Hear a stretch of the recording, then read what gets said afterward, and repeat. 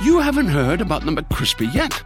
Well, then, you probably haven't heard the sweet silence after the first crispy bite either. Go try it for yourself to hear the best nut sound you've ever heard. When you need mealtime inspiration, it's worth shopping Kroger, where you'll find over 30,000 mouth-watering choices that excite your inner foodie. And no matter what tasty choice you make, you'll enjoy our everyday low prices, plus extra ways to save, like digital coupons worth over $600 each week. You can also save up to $1 off per gallon at the pump with fuel points. More savings and more inspiring flavors make shopping Kroger worth it every time. Kroger, fresh for everyone. Fuel restrictions apply.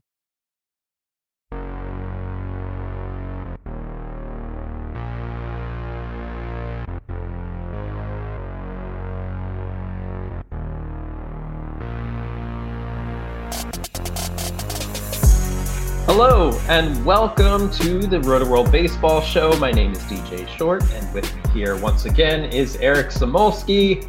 This is the first episode in our annual position preview series as we get ready for 2024 fantasy baseball drafts. Yes, the time is nearly here. We'll cover every position, including starting pitchers and relievers, as we move through the month of February and spring training games get underway. And we'll begin today with a look at the first base position. And Eric, it's just so good to be talking about fantasy baseball prep. I'm ready to go. How about you? Yeah, I've been, getting into content and getting super, excited about it. It's one thing where you're covering like off-season moves and it's kind of like, it's still nice, but now getting into draft prep, it's just like, it's a little exhilarating. I'm ready to go.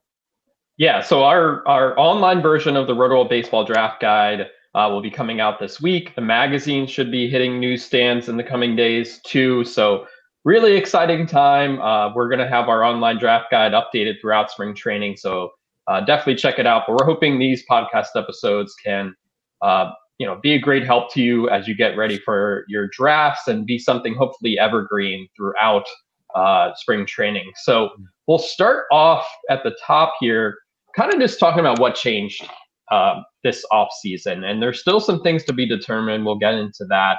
But for me, I think the big headline at first base this offseason is Bryce Harper. So he is no longer an outfielder. He didn't play in the outfield at all last year.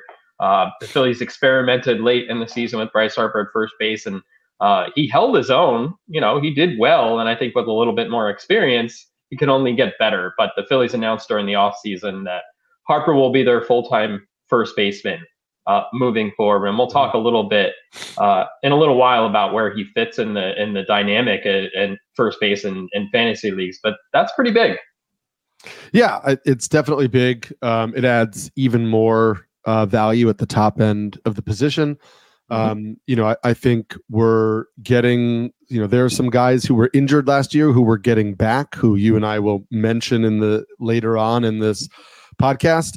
And so I think that the depth of the position is kind of growing. I know that like the popular narrative going into last year was, you could wait on first baseman. It's really deep. And some of those guys were like Rowdy Tellez and Brandon Belt and guys who didn't really deliver for us. But I think we can say it again going into this year. Like maybe you don't have to wait, but I think first base is deep. Also, the new stolen base rules carried over to first base. Last year, there were 13 first basemen who stole at least 15 bases. That number had been 8 in 2022. So you don't have to say like, Paul Goldschmidt gets me, more stolen bases than the average first baseman, so I need to draft him. There are more guys. And we also saw a lot more power just in general out of first baseman.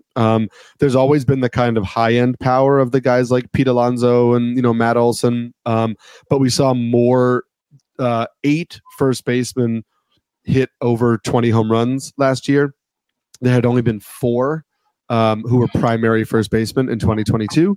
So again, just adding more depth across all 5 categories is something that is important.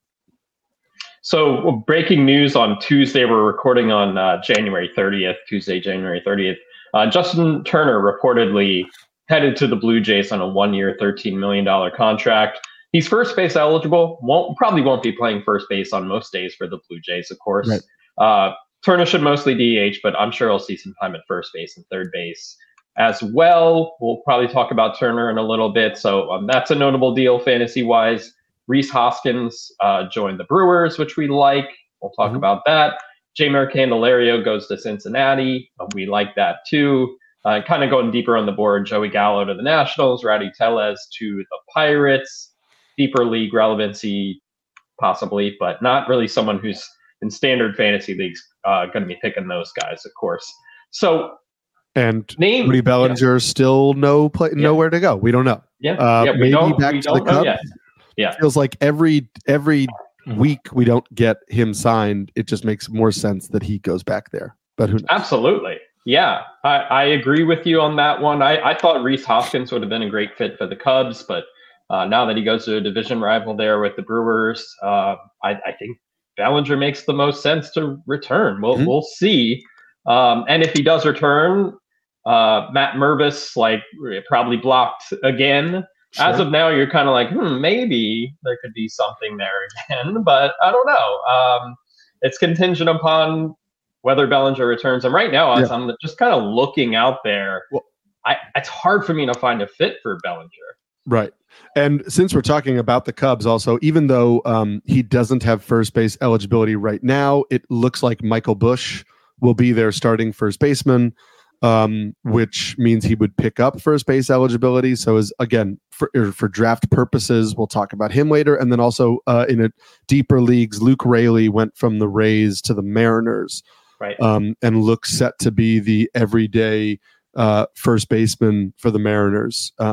So, additional playing time there. Or actually, I think they have him set up in the outfield with Ty France at first base. But again, an everyday player. Right. Who showed some flashes with the Rays last year. The Mariners have really transformed their offense this winter. Jorge Polanco, we'll talk about that in the second base episode. But Mariners have done some interesting things this offseason. You can argue whether it's enough, but they certainly have made a bunch of wholesale changes in that lineup.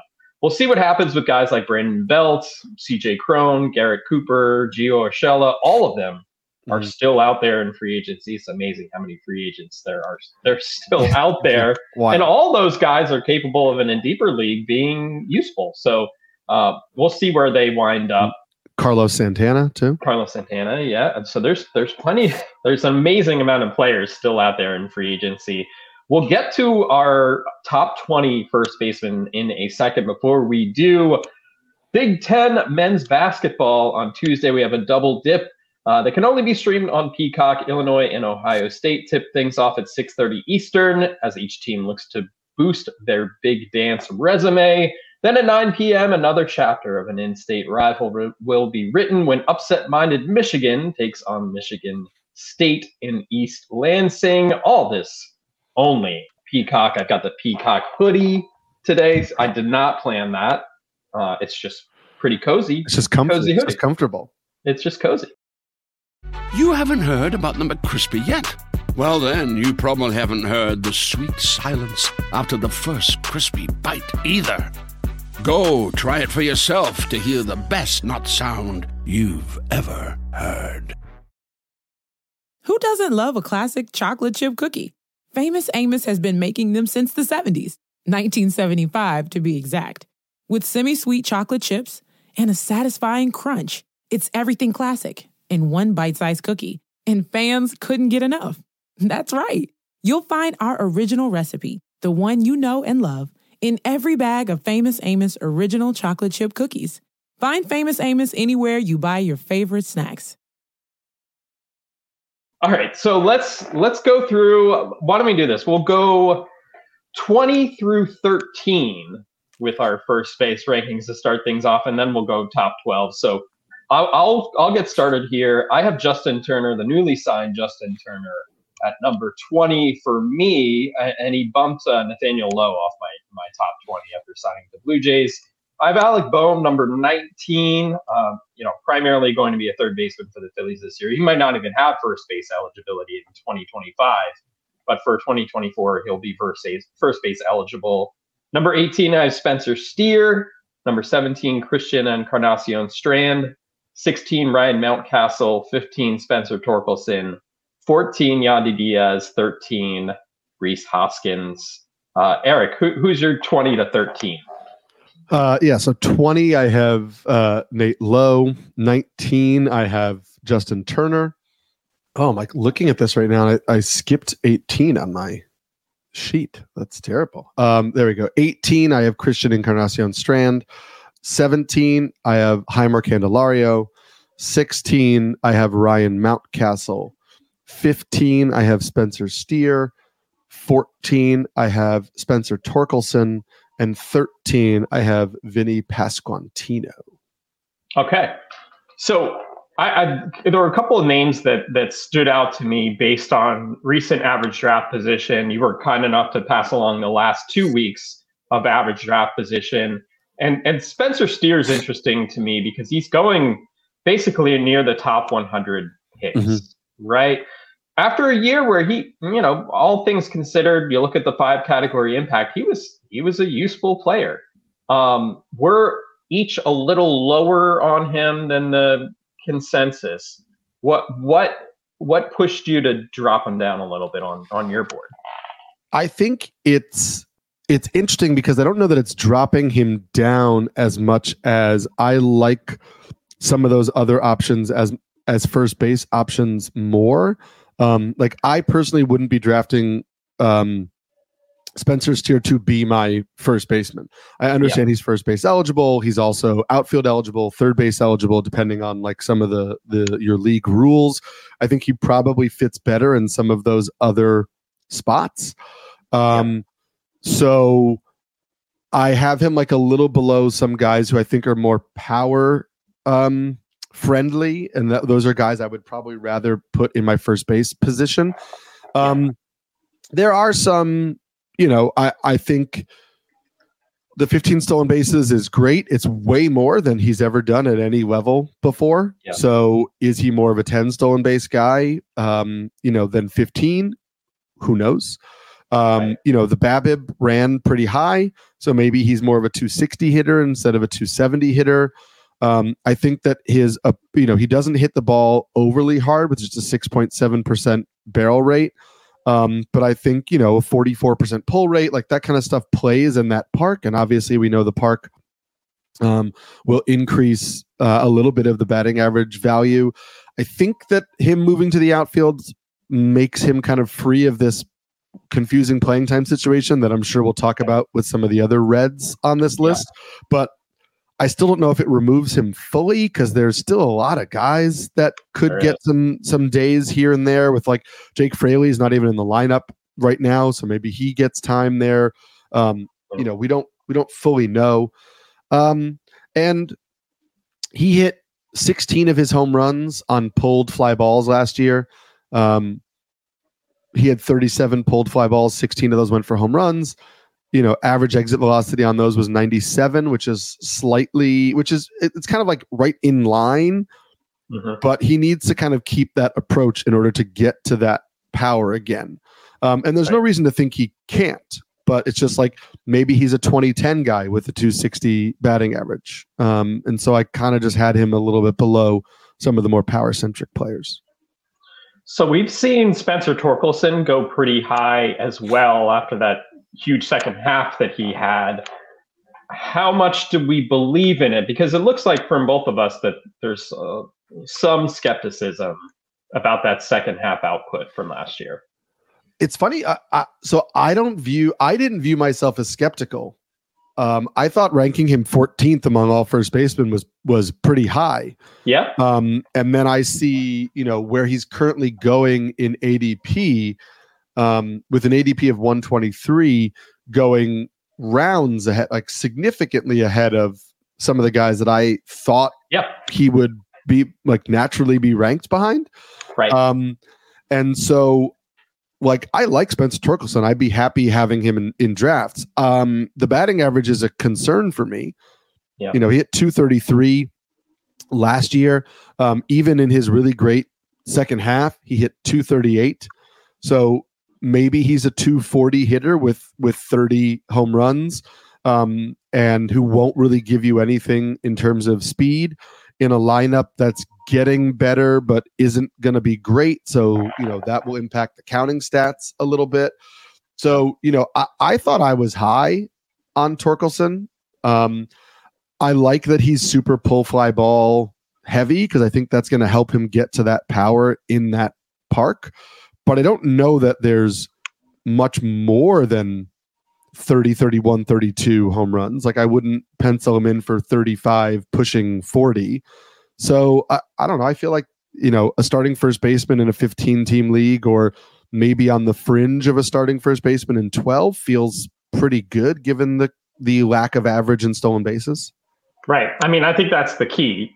I don't expect the batting average to be there. It's not like he made strides in terms of like his contact rate or anything like that last season. The strikeout rate was the same.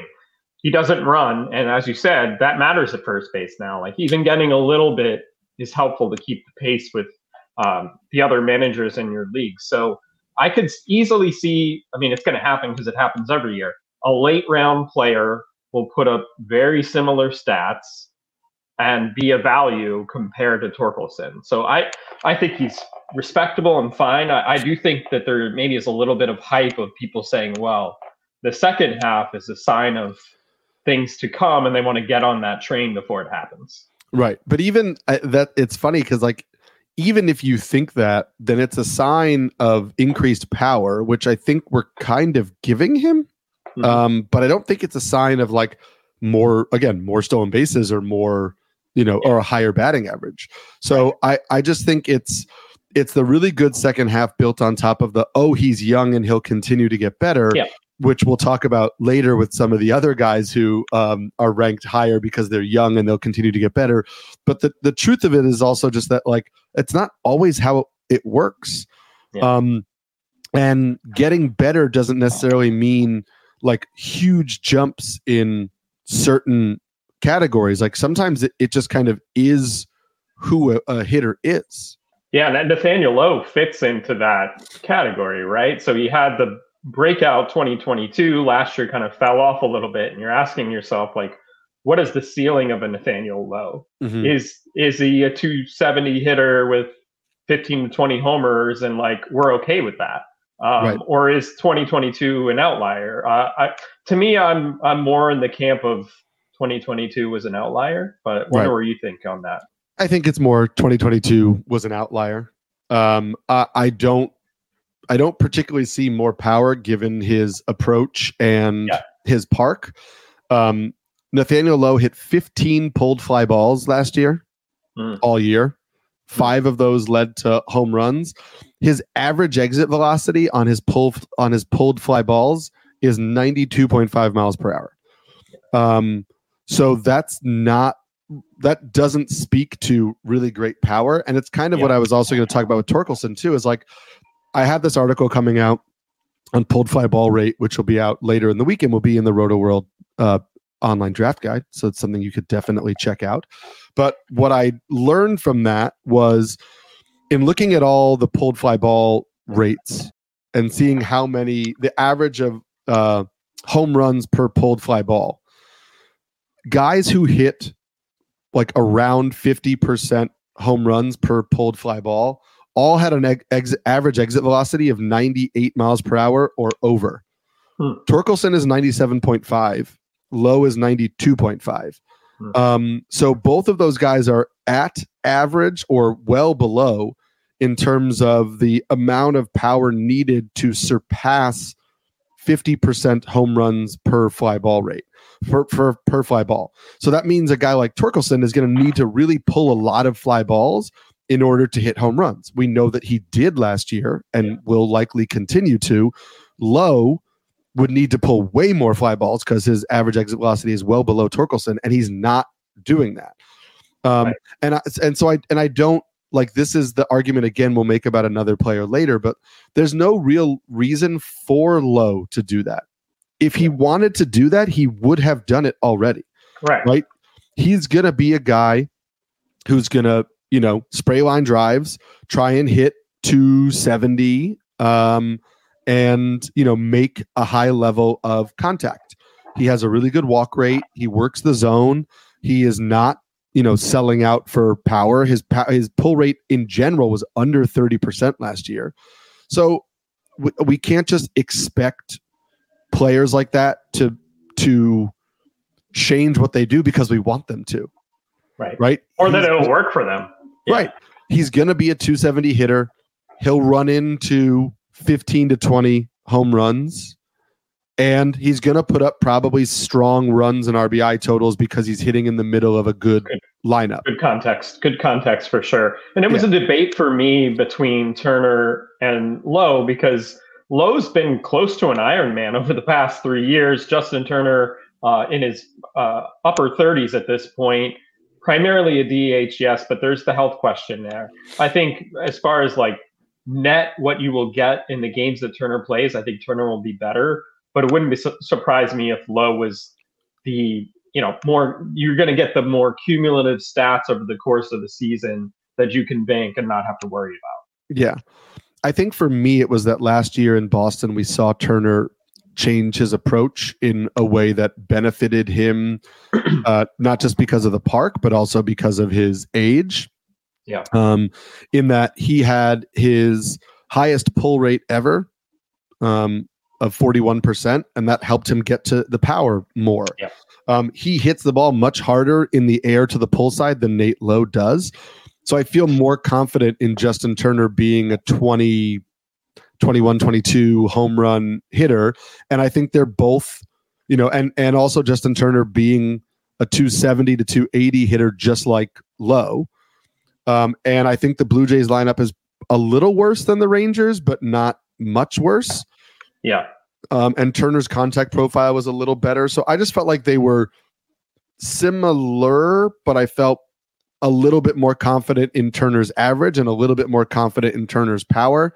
And so despite the concerns about playing time, and it's, again, playing time based on health, somebody pointed out, I think, a good point that, like, he's now playing on turf, and he ended last year dealing with a serious foot injury, which could impact that.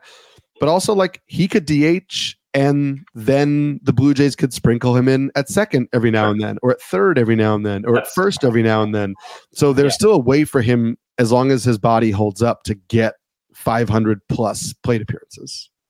Sure. I was sort of into the Mets bringing him back. I know a lot of people are. Yeah. But it sounds like the Mets are going to go with Mark Vientos as their primary DH. We'll see about that. Which is what people wanted all of last year, and now they're upset that now Mark Vientos is the most hated man on Mets Twitter today. Sorry, Mark. I was looking at the recent ADP that you sent along, and you know, we each had Spencer Torkelson pretty in our top 15. We each had him in our top 15. Torkelson's ADP over the past 2 weeks is 123. If you waited a couple of rounds, there's Christian Encarnacion Strand, his ADP being 158 over the past 2 weeks. It's very plausible that Encarnacion Strand could outperform Torkelson this year. I think there are some concerns about the approach with Encarnacion Strand. To put it plainly, he hit 270 last year in a pretty good sample, 241 plate appearances, but he struck out 28.6% of the time.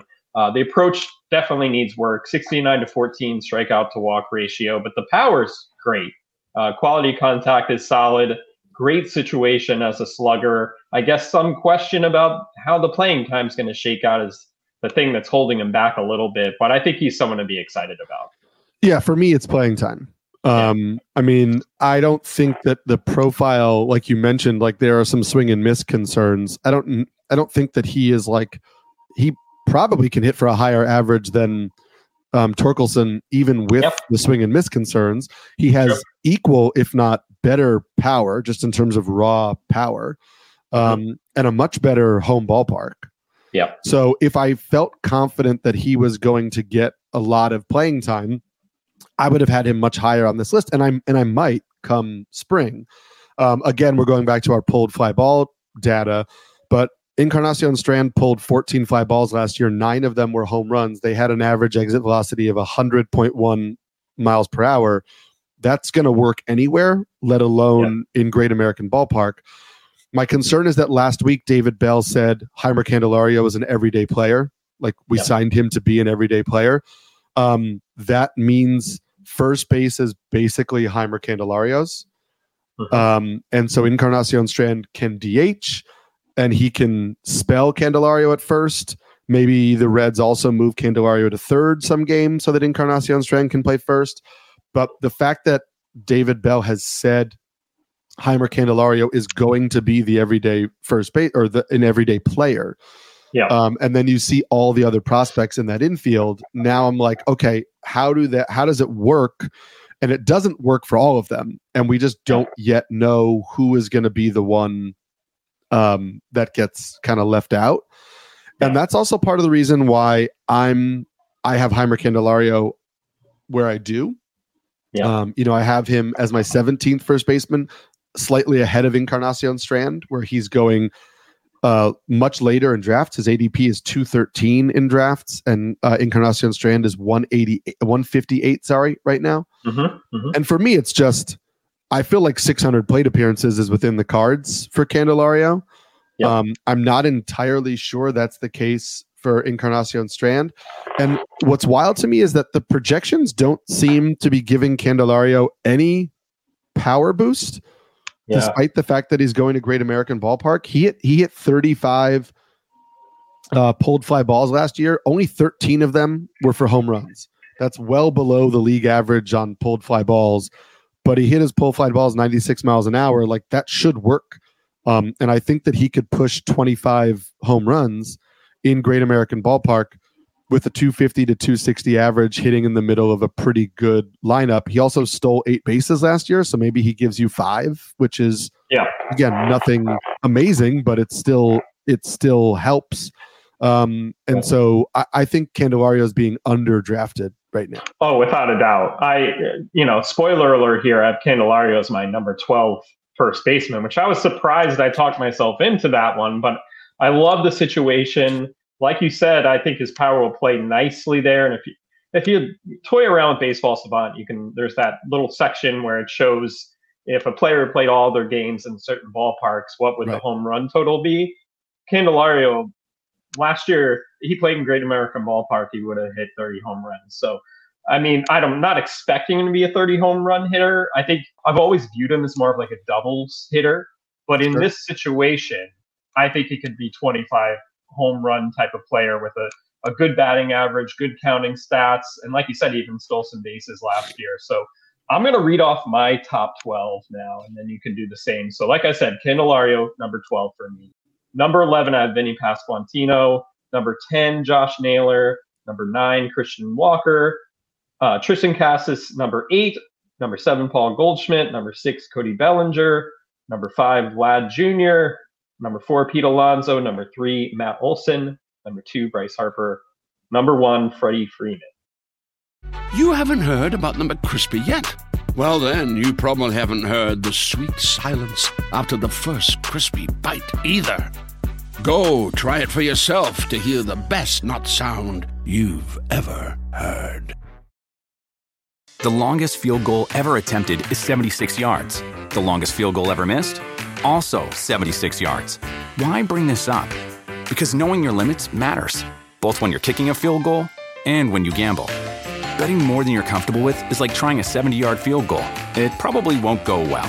So set a limit when you gamble and stick to it. Want more helpful tips like this? Go to keepitfunohio.com for games, quizzes, and lots of ways to keep your gambling from getting out of hand. I'm going to read off my top 12, and then I do want to make one comment about somebody we skipped in the section before. Skip discussing. But my top 12 are, my 12th is Josh Naylor. My 11th is Rhys Hoskins. My 10th is Yandy Diaz. 9th first baseman is Tristan Casas. 8th is Christian Walker. I don't know where. That was like a weird Christian Stewart, like a Twilight thing. I don't know what I was. 7th is Cody Bellinger. 6th is Vladimir Guerrero Jr. 5th is Paul Goldschmidt. 4th is Pete Alonso. 3rd is Bryce Harper. 2nd is Matt Olson. 1st is Freddie Freeman. And I did just want to point out, Both of us had Ryan Mountcastle ranked 16th. His ADP is currently 263. I posted something about him battling vertigo last year, and a lot of people seemed to have missed that last year. And so I think it's worth pointing out that he battled vertigo and was on the IL for over a month, and then was eased back into the starting lineup, and then wound up over the last 48 games. He hit 325 with a 906 OPS, 7 home runs, 28 runs, and 27 RBIs in 48 games. And so I don't think like the vertigo didn't obviously just start the second they placed him on the IL. He was obviously dealing with it before he went on the IL, then was on the IL for over a month, then was eased back in. But he's 26 years old. He showed he still has the ability to hit for both average and power, even in that park when he came back. He did not really have platoon splits heading into last year. And so I don't think, given, again, his battled vertigo, that we should just say, oh, he's going to sit versus righties. They were able to play him and O'Hearn at the same time. I still think they'd probably be able to do that given what they have at first base DH right now. And so I think that people are kind of writing him off based on his full year last year and not understanding the difference in how he produced when he was healthy. Yeah, I think that's totally fair. He even cut down on the strikeouts a little bit last year, which is nice to see. And the supporting cast there in Baltimore should be really good as well. I know the ballpark isn't what it once was, but his power really goes to all fields too. So I'm not too worried about Mountcastle. Actually, I agree with you. I think he can be a value in drafts this year. I want to look at the sort of the fringe of our top 12s here.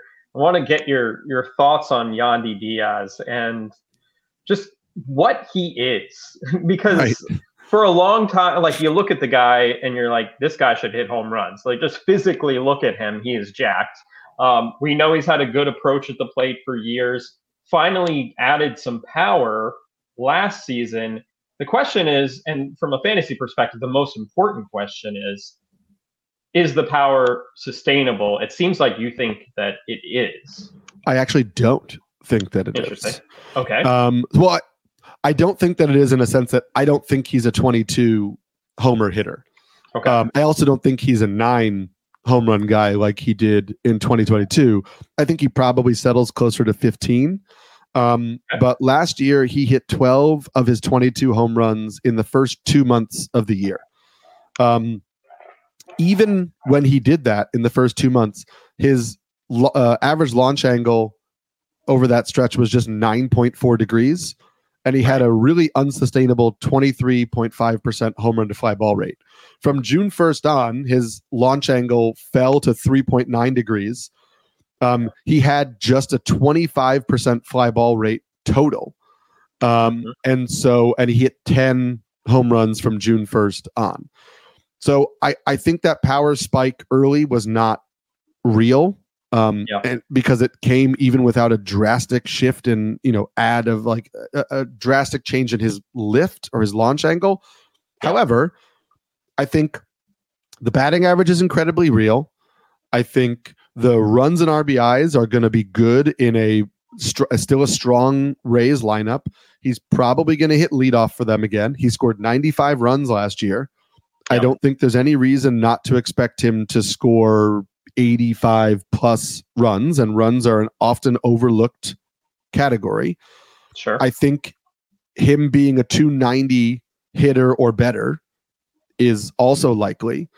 So if I'm going to get a 290 hitter who's going to hit 15-ish home runs and put up probably more runs than any other first baseman, or among the league leaders at runs at first base, while also getting me 70 to 80 RBIs, I think that has value and is being overlooked because he doesn't hit a lot of home runs. Like, he will give you the best batting average among first basemen and potentially the best run total among first basemen.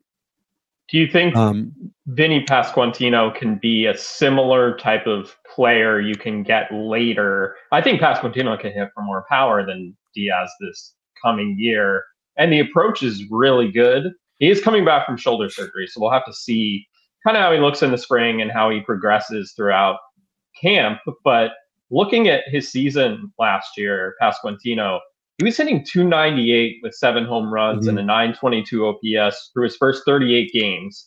Things fell off dramatically from there. He had 167 over his last 23 games before having the shoulder surgery. Right. To me, that's kind of like, that's a flashing light saying something was happening here. And so I don't want to just look at the batting average for the full season, which was only 61 games, where he hit 247 and you're like, he was a bust. I don't believe that to be the case. I think he can be a better version of Yandy Diaz, although hitting in a different spot in the lineup. I kind of see them similarly. Wondering what you think. I guess I don't see the average upside for Pasquantino at the level that I see it for Yandy Diaz. I think that Pasquantino is a 270, 280 guy. I don't think that Diaz was a fluke to hit over 300 last year. I don't want to project guys to hit over 300, but I think that like it's a fair bet for Diaz to push 300. I also think obviously the runs are going to be drastically different. And I don't know that even if Pasquantino hits in the middle of the lineup, he will hit for more RBIs on this Royals team than Yandy would hitting first for a much better Rays offense. Right. So I buy Pasquantino's power more. They both don't run. So I think Yandy is the better bet in 3 of the 5 categories. And so that's why I have him higher. I felt good about putting Pasquantino 13th. Again, his ADP is like, it's almost 50 picks after Spencer Torkelson. Yeah. And so I think that's people pushing for the power, right? The power of Torkelson. So let's say Pasquantino hits 20 home runs and that's 10 fewer than Torkelson. I think that Pasquantino is still going to hit for a better average. I think they'll probably have around the same amount of runs.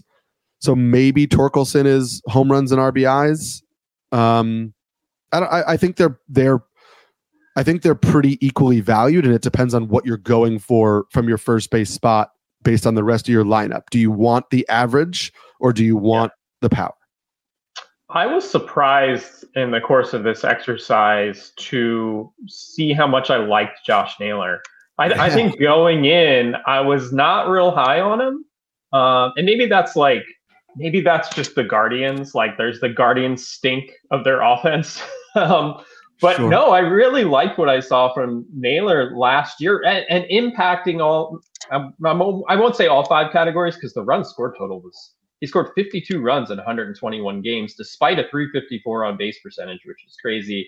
But lowered the strikeout rate down to 13.7%. Batting average appears to be for real. Had a 293 expected batting average last season. Also increased his fly ball rate. So power in that 20 homer range is a reasonable expectation. Full season of at bats gives you a little bit of speed. I think he's pretty underrated in this, especially because I didn't even going into it think that I liked him that much, but I really do. Yeah, I think he's being underrated. I love him as like if I don't get my early first base targets, who do I feel good about taking to like just be my starter? I think the batting average is legitimate. I think the 20 homer power, as you mentioned, is for real. The speed is nice. I don't really understand why Spencer Torkelson is going ahead of him other than people wanting power. Yep. Right? Like the Guardians offense wasn't really particularly good last year, and Naylor still had 97 RBIs.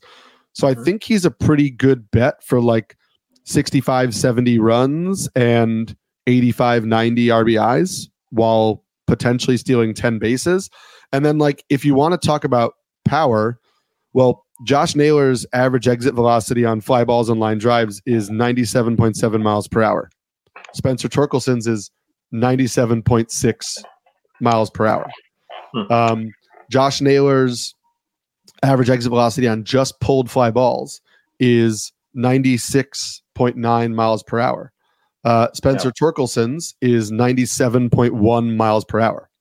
Yeah. So the difference is that Josh Naylor pulled 28 fly balls last year and Spencer Torkelson pulled 55%. So, and Josh Naylor actually hit more home runs per pulled fly ball than Torkelson did. Yeah. So the only difference is Torkelson has a far more pull heavy approach. Yeah. And now we don't know if, Josh Naylor will change that approach in any way, shape, or form. However, in the first half of last year, he pulled the ball 37% of the time. And in the second half of last year, he pulled the ball 44% of the time. So there's some indication that Naylor is becoming or was becoming more pull focused. And we just talked about why that might be good for his power. So would it surprise me if Naylor actually wound up popping like 25 home runs? Like, no, I think that's within his range of outcomes. And that to me is far more likely than Torkelson hitting like 270. Sure. Yeah, no, absolutely. I agree with you on that. Sort of the power first baseman kind of rounding out our top 10. We had him flip-flop. You had Christian Walker 8th, Tristan Casas 9. I had Casas 8 and Walker 9th. So that's kind of interesting. I think Walker is one of the more underrated power hitters in the game. Like that's indisputable. You can bank on it. For me, I was a little more excited about the second half that Casas had. I think that he reached a new level, got comfortable. I think he's ready to take off. Yeah, I think the easy answer to this is because I'm a Red Sox fan, I sometimes overcorrect and try not to overrank Red Sox. I think if I was in a draft, 100 times out of 100, I would take Tristan Casas as my first baseman over Christian Walker. But I didn't feel I didn't want to like be a check your bias, my fan bias. But I think Christian Walker is heavily underrated. I like what Tristan Casas did, though. I wrote for Roto World, which you guys can all see on the website. I wrote an article about players with great plate discipline and kind of like what that means for their fantasy profile and what we should glean from that. And Tristan Casas was in there because we know he has elite plate discipline and doesn't chase pitches out of the zone, doesn't really take called strikes, all that kind of stuff. What I thought was interesting was that Tristan Casas, while people want him to pull the ball more, but his second half, he actually pulled the ball less. And still hit for more power because his just average exit velocity on fly balls overall is 93rd percentile. So even though he can crush a pulled fly ball, he actually has a lot of exit velocity on all fly balls. And so I think that all fields approach for him actually makes him a better overall hitter. It boosts the batting average. So maybe he's just a 25 to 30 home run guy, even though you look at like, dude, if you pull fly balls, you're hitting the ball 100 miles an hour. Like you could hit 40 in Fenway if you just pulled the ball. But then I don't know that the batting average comes with that. So that's one of those things where like, I'll take 270 with 27, 28, 29, 30 home runs. And I think that's kind of the hitter we want him to be. I don't think you want him selling out to pull so much. So let's move over to an interesting disparity between you and I. So I had Paul Goldschmidt 7th at first base. You had Cody Bellinger 7th. I had Cody Bellinger 6th. And I kind of struggle with this one too, because Bellinger is such an enigma to me. And even last year when he had a resurgence, the contact rate was nice to see an improvement there for sure. 26 home runs, 97 RBIs, 20 steals, 95 runs scored. Five category stud. But the secondary or the advanced metrics as far as quality of contact didn't really back up what he did. So Bellinger was 28th percentile in barrel percentage, 21st percentile in average exit velocity, 10th percentile in hard hit percentage. And Goldschmidt, who fell off from the MVP campaign, his quality of contact is still basically in the elite range of hitters. So I still put Bellinger higher because I do like the speed. He's younger. Goldschmidt's going in his age 36 season, but you can certainly make a case that Goldschmidt should be higher. I think of my ranking here as less being down on Bellinger and more being back in on Goldschmidt. And I have Goldschmidt in my rankings. You say I have Goldschmidt higher than Vlad Jr. I really do think they're close, and I think that I understand people would say, Vlad is younger and on the way up, and he could improve, and Goldschmidt is older and on the way down, and he's not likely to get better. And so I guess when push comes to shove, like I might flip those rankings because I think I'd probably I know I would take Vlad over Goldschmidt. They're also going at a massive pick difference, and we'll get to that in a second. But where I'm at with Goldschmidt is like, yes, he hit 25 home runs last year, and he had a 268 average, and he had his lowest pull rate since 2015. So some people are connecting that to bat speed. But Goldschmidt historically had been a guy who used the whole field. His max exit velocity was basically the same as 2022, just slightly worse. And his average exit velocity on pulled fly balls was 100.5 miles per hour, which is actually harder than Matt Olson and only slightly behind Yordan Alvarez. So when Goldschmidt pulls the ball, he's still hitting it at kind of like peak 30 homer potential. He still has plus plate discipline and solid swing strike rates. He isn't really swinging and missing more. So maybe he's not a 300 hitter anymore, but maybe he's a 280 hitter. And I think the 25 home runs, he bumps that up to like 28, 30. And I still think he's running. So he's a 10 stolen base guy to me. So like 280, 28, 10 is really not, it's better than what you got from Vlad Jr. last year. Sure. And so I understand people are saying that's a down year for Vlad. That's fine. Like I said, I would probably take Vlad over Goldschmidt. But what I'm saying is there's not that level of a gap. And I also feel that way about Bellinger. Is like Bellinger, his average exit velocity on pulled fly balls is 93.9 miles per hour. That is the same as Donovan Solano, Taylor Walls, Richie Palacios. That's all first round picks. Yeah, that's not great. If you want to include line drives, his average exit velocity on pulled fly balls and line drives is 94.5 miles an hour, which is the same as Tyler Freeman, Oslevis Basabe, Miguel Andujar, and Hunter Renfroe. So like aging power hitter. But what I mean by that is like I think he earned, I don't know that he earned all of those 26 home runs. For sure. I think maybe he's a low 20s guy. Maybe he goes to 22, 23. And I think, as you mentioned, the batting average probably comes down a little bit. So you're looking then at Bellinger as like a 22 homer hitter with a 260 batting average who will steal more bases than Goldschmidt. But until we know that lineup context, like I don't know if I can pencil him in for, 95 runs and RBIs like he got last year. And also, like, shouldn't the Cardinals be a better team than they were last year? Like, theoretically, shouldn't they? I mean, they still have talent. And even in a down year, Goldschmidt had 90 runs and 80 RBIs. So that's not really far off of what Bellinger was doing. So you were alluding to the difference in average draft position. So over the past 2 weeks, Paul Goldschmidt's ADP is 75. Vladimir Guerrero Jr.'s is 31. And we're not used to seeing Vlad being this low on the board anyway. And there's still a huge difference here. And we should talk about the state of Vladimir Guerrero Jr. So last year he had 264, which is kind of striking. We're thinking about him being this, what he did in 2021. He hit 311.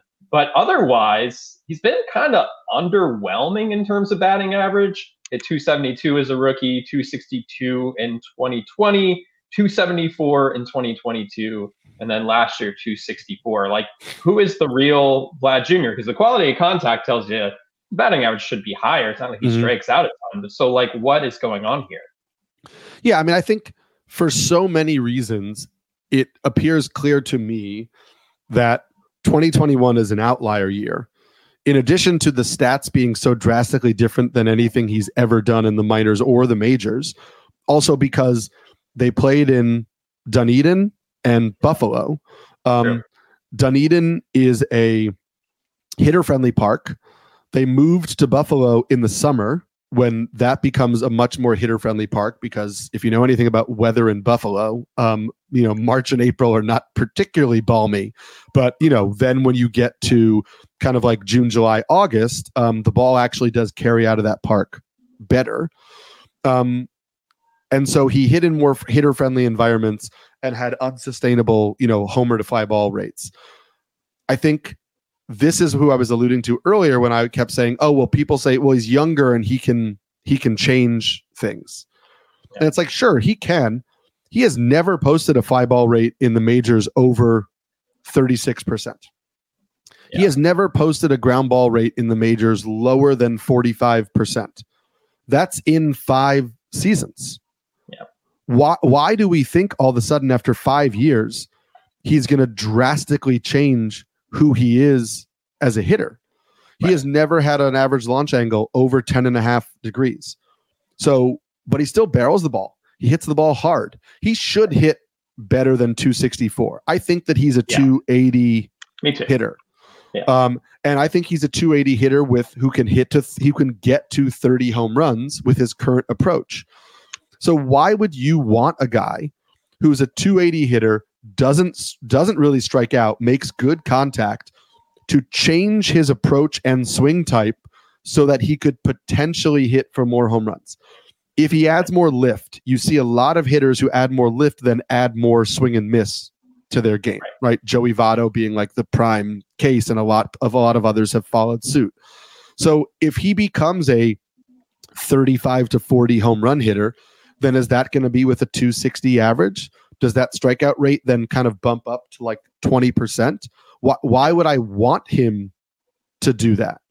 Right. So I just think we're projecting changes to a guy just because he's young, when I don't necessarily know that makes sense based on the player and the type of player that he is. Do I think he could hit more than 26 home runs? For sure. Hits the ball very hard. If he pulls the ball slightly more, maybe, he gets to 30 more confidently. I think putting him down for 30 home runs and a 280 average with 5 stolen bases, 5, 6, 7 stolen bases makes a lot of sense to me. That's what I said I think Paul Goldschmidt will do. Right. So I think it's the plus side is that the ADP is lower than we're used to, so it becomes more justifiable to take a chance, and I think the floor is relatively safe. For sure. I had it. Unfortunately, the clock's ticking, so we're going to have to scoot out of here soon. But I did want to compare Matt Olson and Pete Alonso real quick. Of course, Matt Olson had this amazing season last year at 54 home runs. I was all in on Matt Olson last year just based on the elite quality of contact. I thought he was going to have a bounce back. He did in a big way. I don't really buy him as a 283 hitter, though, given that the strikeout rates settle in the mid 20s. Hits a lot of fly balls. I'm just nitpicking here. He's elite for sure. But then you contrast with Pete Alonso. Pete Alonso at 217 last year had a 205 batting average on balls in play. Right. He's 279 in 2022, 274 in 2021. The strikeout rate was up last year, to be sure. Also dealt with a hand injury in the middle of the season, which I think impacted some of the production that we saw from him. You could wait around later and get Pete Alonso. It's very possible that they end up having similar seasons this coming year. I think they're almost, to me, when I'm just looking at the pure math and what's likely to happen, I think they're almost interchangeable. Right. And so this is like Pete Alonso's going 26 and Vlad Jr. is going 31. Mm-hmm. I'm taking Pete Alonso every single day without question. Right. I do prefer Matt Olson a little bit in the sense that I believe we have seen Matt Olson have stretches where the contact rate really improves. For sure. He did it. I believe it was the end of 2021, like the second half of that year, And so I know people are like, well, 283, that's never going to happen again. And maybe it doesn't, but like 270 can. Yeah. And sure, 54 home runs is aggressive. But like to your point about how unlucky Alonso got, I also like in my pulled fly ball article found out that Pete Alonso pulled 46 fly balls. Only 18 went for home runs. That means 39% of his pulled fly balls went for home runs. The league average was 40%. So Pete Alonso, who hits the ball 100 miles an hour when he pulls it, had below league average home runs on pulled fly balls. It will not happen next year. Right. It was horribly unlucky. If I feel like I need a first baseman at the end of, the third round in 15 team leagues, I would take Alonso over Vlad Jr. And just in the talking about Olsen, I went back and forth between Olsen and Bryce Harper. I know you had Harper higher. I think at the end of the day, I probably move Bryce Harper a little bit higher than Olsen because of the stolen base component as well. And I think the power will continue to come back. So that's like one little adjustment that I'm making on the fly in my rankings. Yeah, I mean, you have to just, if you look at there was an initial struggle for Harper after coming back from Tommy John way earlier than anyone expected, but 18 home runs over his final 68 regular season games, 5 through 13 postseason games. I think I think Bryce Harper should be the favorite for the MVP going into this season. I know Acuna was amazing, but if you want to do an early futures play, Harper's the guy for me this coming season. And we're not going to have a ton of time to talk about Freddie Freeman, but I love to see him get his flowers. His ADP's in the top 10. It should be. He's just like the guy you can set your watch to and who doesn't get enough appreciation. But man, I love Freddie Freeman. He's great. Nothing wrong with him. You have a pick in the back part of the first round. Take him. Absolutely. So we love Freddie Freeman. I have nothing negative to say. But again, we didn't get to talk about him as much as we would have liked because we're running out of time. But I promise, Freddie, we love you, man. And if I'm late in the first round, I am absolutely going for it. Just a couple of young players I wanted to mention here to keep an eye on. Kyle Manzardo with the Guardians. If he gets a shot here, came over in the trade with Aaron Savali with the Rays last year. Interested to see what he can do. Kind of fell off a little bit in the first half last season in the minors, had an injury, but I think he's someone who could pop and be on the opening day roster. Nolan Shanuel with the Angels as well. I don't think there's a lot of power there, but really impressive approach at the plate. I think in a deeper league, he makes some sense as well. But unfortunately, we got to wrap things up now. We'll have a lot more to come in the weeks ahead. We'll preview second base next time. Before we go, remember, you can stream back-to-back Big Ten basketball games on Wednesday night. Indiana starts the party at 6:30 Eastern when the Lady Hoosiers take on Maryland in College Park. Then, in the nightcap, Caitlin Clark and Iowa hit the road for a date with Northwestern at 8 p.m. Watch both conference showdowns exclusively on Peacock. Remember, you can find all your favorite NBC Sports shows on Amazon Music. Just head to Amazon.com/NBC Sports. Follow us on Twitter or X if you don't already. Eric is at SamskyNYC. I'm at DJ Short. Take care, everyone. We'll see you next time.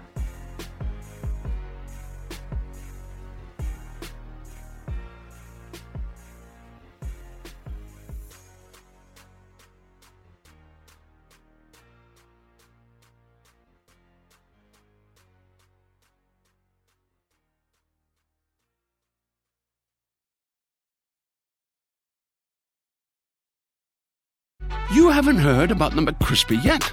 Well, then, you probably haven't heard the sweet silence after the first crispy bite either. Go try it for yourself to hear the best nut sound you've ever heard. The longest field goal ever attempted is 76 yards. The longest field goal ever missed? Also 76 yards. Why bring this up? Because knowing your limits matters, both when you're kicking a field goal and when you gamble. Betting more than you're comfortable with is like trying a 70-yard field goal. It probably won't go well. So set a limit when you gamble and stick to it. Want more helpful tips like this? Go to keepitfunohio.com for games, quizzes, and lots of ways to keep your gambling from getting out of hand.